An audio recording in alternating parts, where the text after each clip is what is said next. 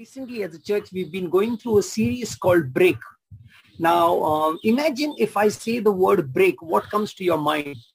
What words come to your mind? I'm sure words like, oh no, it broke. That's the first thing that comes to your mind. Oops would be another word that would come to your mind. Or, what a waste. Those kind of sounds come. But we are looking at different break stories in the Bible. And now, but this morning, because it's a special morning, we are going to look at what many claim to be the greatest story ever told. What is the greatest story ever told? I don't know about you, but I love stories. I love watching stories. We are surrounded by stories, right? We open the newspaper, we read a story. We put on a movie, it's a story. We look at TV serials, it's a story. In fact, now even news channels sound like stories. We are surrounded with such wonderful stories. Even when I was a young boy, I loved reading stories, all kinds of stories, romantic stories and action stories and thrillers and all of that. But this morning, brothers and sisters, I'm going to tell you a story from the Bible about none other than God himself. Yes, it is a big word, right? God, though it's just a 3-letter word, it's a big word. Who is God? And each of us probably have a certain idea of who God is. But the greatest revelation of who God is something that God himself gives to us through his book called the Bible. The Bible claims to explain to us who God is. In fact, it is the voice of God. God empowered men and women, to speak on his behalf. And the Bible is written by such men who were inspired by God. And as you read the Bible, you get to know many other things. But more than anything else, it is the revelation of who God is. You get to see God up close and personal as you read his word. It is called the Word of God, which means God reveals himself to us through the Bible. And so the story is from the Bible. And this is how the Bible opens. It says, in the beginning, God created the heavens and the earth.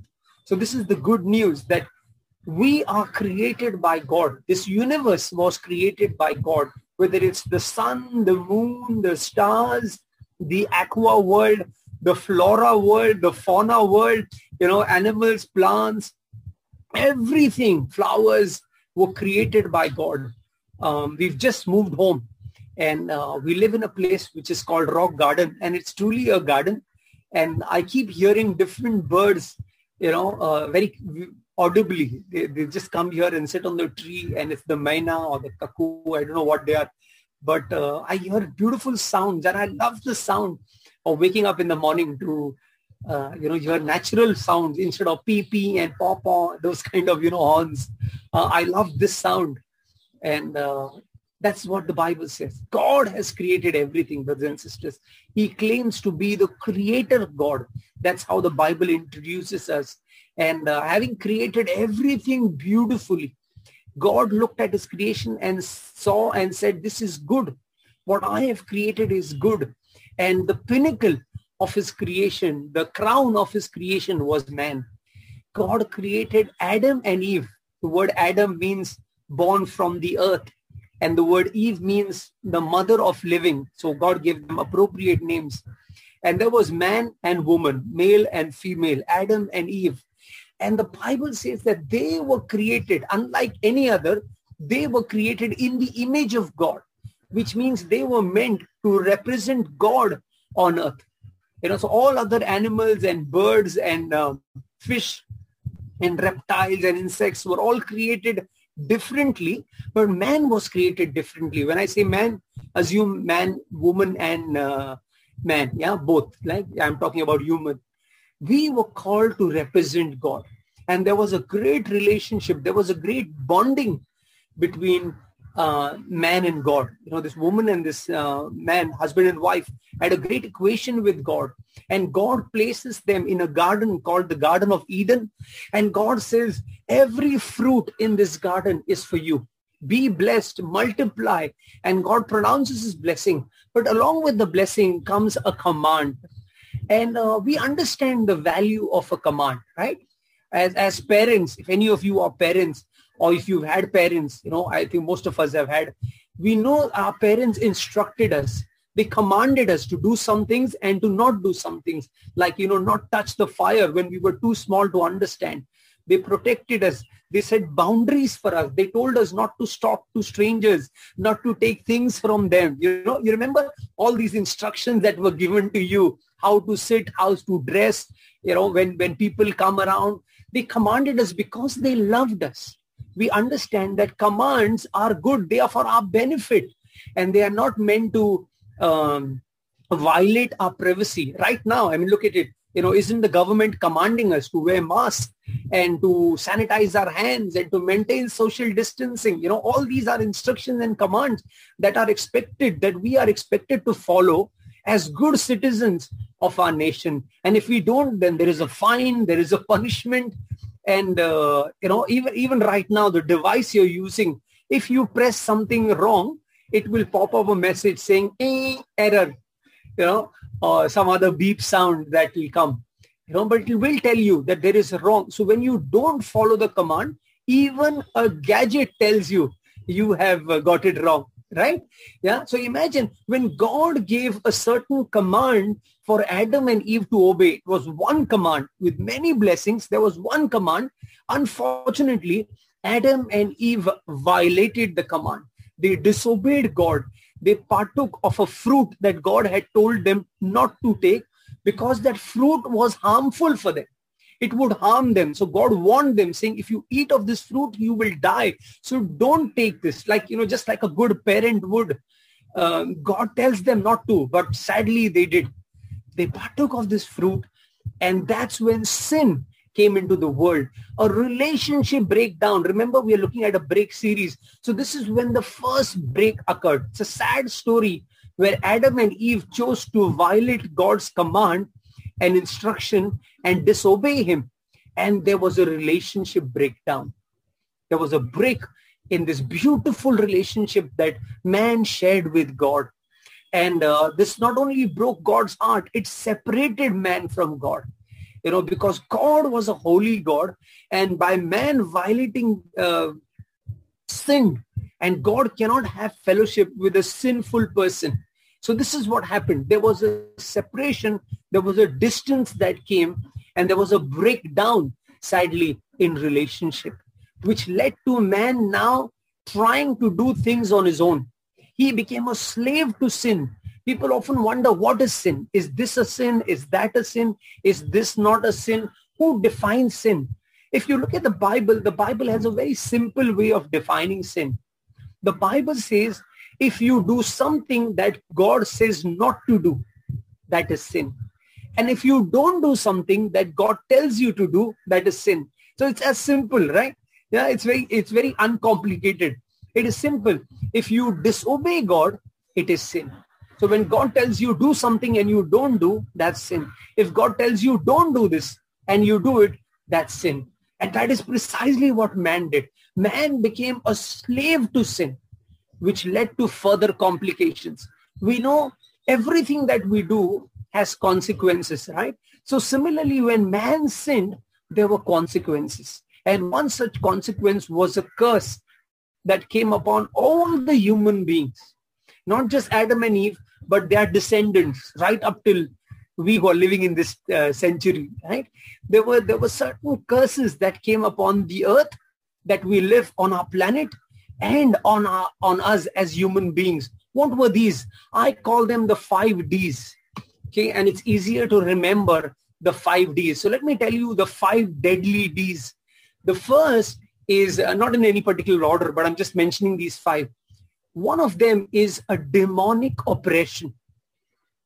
Yes, my friends, whether we like it or not, like we have God on the good side, we have the devil on the opposite side. And the devil, whose name starts with a D, brings these 5 curses, these 5 Ds in our life. And one is a demonic oppression. Now, many people may feel, oh no, I don't believe in demons. You may believe or you may not believe, but they do exist. And they oppress people because the Bible says the devil oppresses people through demons, which are none but soldiers of the devil. and they come, and probably modern science is so limited in figuring out what it is. There are so many times when doctors say, we don't know what is happening to this person. We don't know why he's behaving. We give them all these fancy names like schizophrenia and all these, fancy names. But the fact is that a person can often get possessed by a demon and act in a way that is contradictory to, a sane human being. And we sometimes wonder and come across such people and say, why is he so mad? Why is he behaving like a crazy person? Why is he going around? We don't know. They may be oppressed by a demon. They may be under a demonic oppression. And that's one of the curses of sin. The second is disasters. Disasters, whether you name it, like, volcano eruption or tsunami or earthquakes. It is so strange that when you read a policy, an insurance policy, these things are called acts of God. That's an absolute rubbish. It's not acts of God. It's the result of sin.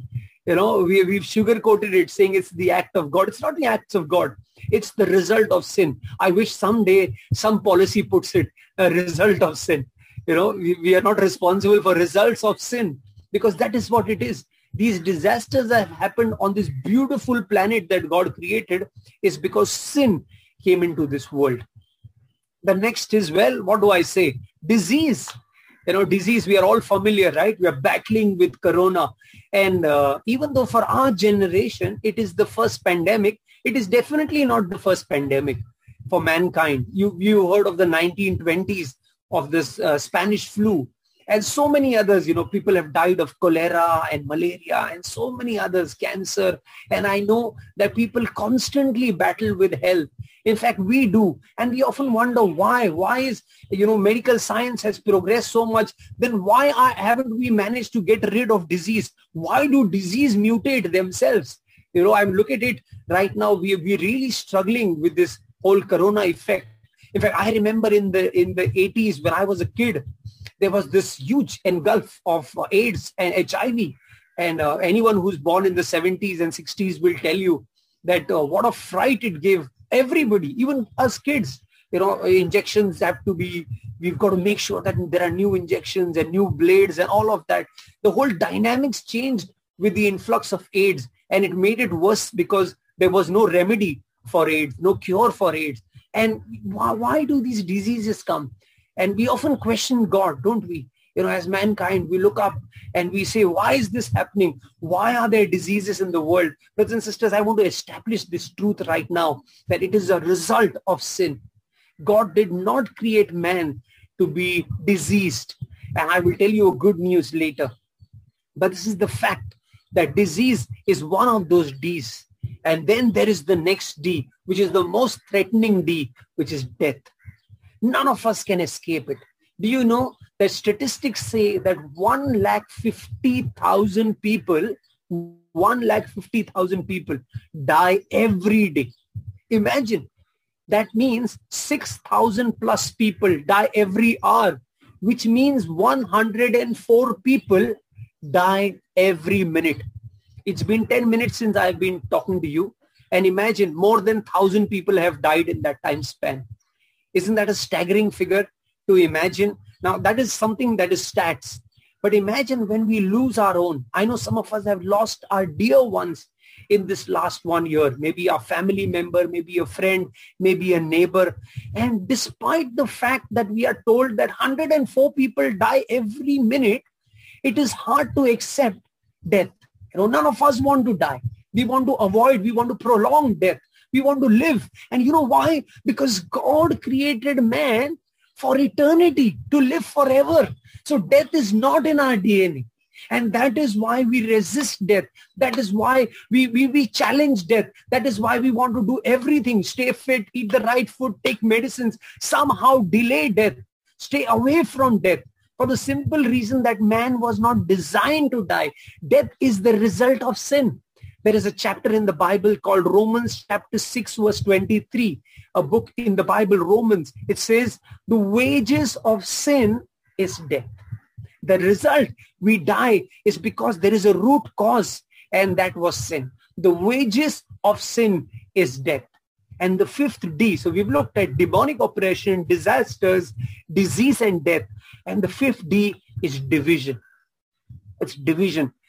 However man tries, whether it is one man trying to unite or the United Nations trying to unite, if you look at the human race in history till today, there is division. There is constant division, right? Starting from maybe a mother-in-law, daughter-in-law, to community division, to, neighboring countries warring. I mean, we are aware of that, right? We have constant tension with our neighbor. And that's just not restricted to one community or one kind of people or one color. There is racism that happens. What is that? That is nothing but division. And man is constantly battling and trying to grapple with this fact that we are a divided race.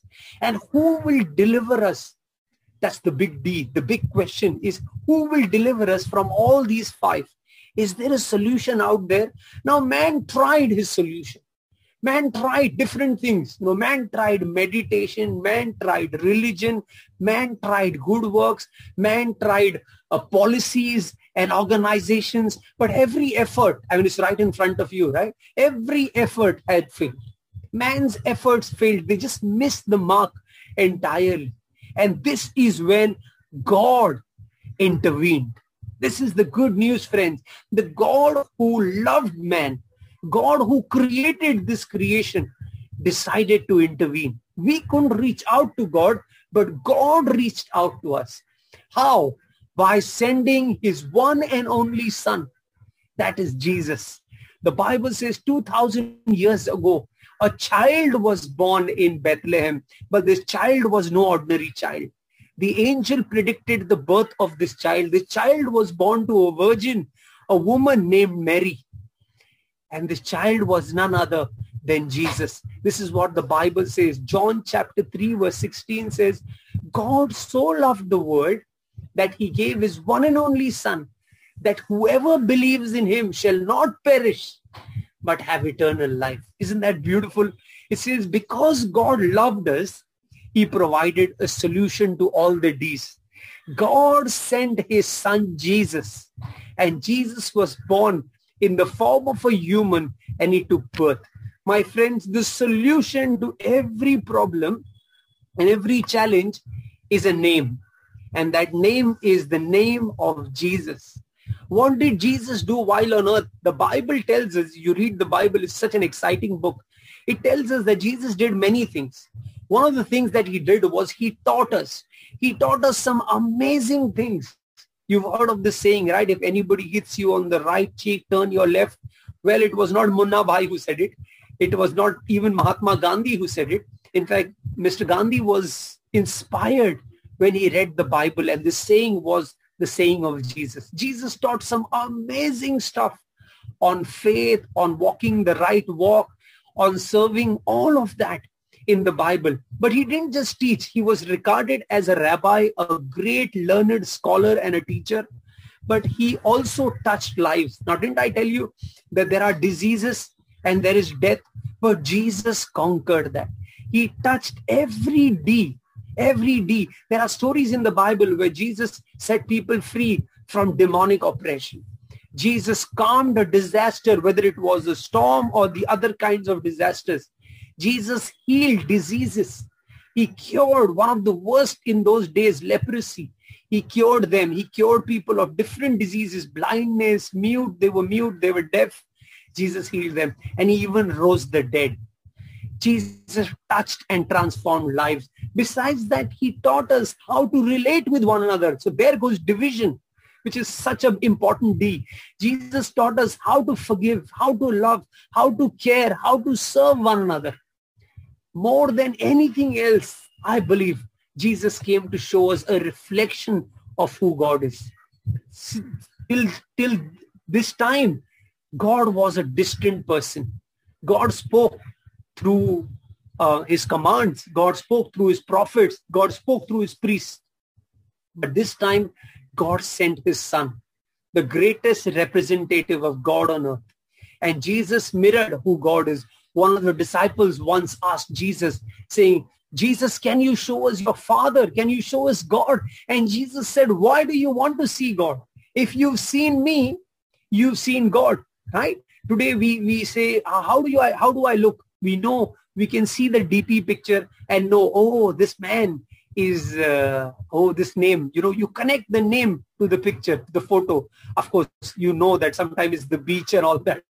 But normally, when you look at the passport, you open the passport, oh, okay, this is the name, Rahul Rao. Okay, this is how Rahul Rao looks like, right? The photo is a picture of who I am. And that is exactly who Jesus said. Jesus said, if you've seen me, you've watched me closely, you know me, you know the Father. I am the way to the Father. And my friend, this is what Jesus said. Remember, we're looking at break. One of the prophets said this about Jesus. He said, he heals the brokenhearted. When we are broken, we are shattered, we are apart from God, Jesus has come so that he can heal us. He can make us whole and binds up their wounds. My friends, when Jesus came, he died on the cross. He died on the cross. You can say, why did Jesus have to die? Do you know that the Bible says on the cross, he broke his body? We did the break first by disobeying God. We broke God's command, and that broke our relationship with God. But Jesus came to rectify the break by breaking his own body on the cross. He broke his body. He shed his blood. We often do something as Christians. We partake in communion. We are not doing it today because we have guests in our midst. But I hope you do that at the end of the day, where you remember Jesus who died for us. And because of Jesus' death, do you know there is another break that happened? That was every curse. The 5 Ds were now broken. Isn't that wonderful? Yeah, isn't that exciting? That now we are not under demonic oppression. There is no disaster that can overtake us unless God does not permit. There is no disease that Jesus cannot heal. And he promises that we can have life. I will show you a verse very shortly. He promises that those who die in him do not die, but they will live. They will live forever. And he now breaks every dividing wall. Jesus has united us, my friends, whether black or white, male or female, irrespective of our caste, creed, religion that we come from. Jesus has not come to design a religion. He has come to restore our relationship with God. Isn't that a wonderful news? When Jesus died, he was buried. Yes, he died and he was buried. The Bible categorically says that he died, he was buried. So he died on a Friday afternoon, 2,000 years ago. He was buried. But on Sunday, he rose again. Now, this is what Jesus said while he was alive. He said, I am the resurrection and the life. Jesus not only got resurrected, understand this. He says, I am the resurrection. I am the resurrection and the life. Anyone who believes in me, anyone who believes in me will live even after dying. Everyone who lives in me and believes in me will never ever die. Do you believe this, Martha? Jesus was having a conversation with a woman whose brother had died. And within a few minutes, Jesus was going to make him alive. That's the story in the Bible. But this is a conversation that he's having with this woman, Martha. Now, very simply, brothers and sisters, we can remove the word Martha and we can put our name. We can ask ourselves, Jesus is saying, do you believe this, Rukmini? Do you believe this, Chandni? Do you believe this, Nikita? Jesus is asking us this question, brothers and sisters. And it is an answer only we can give. Because that is what the Bible says.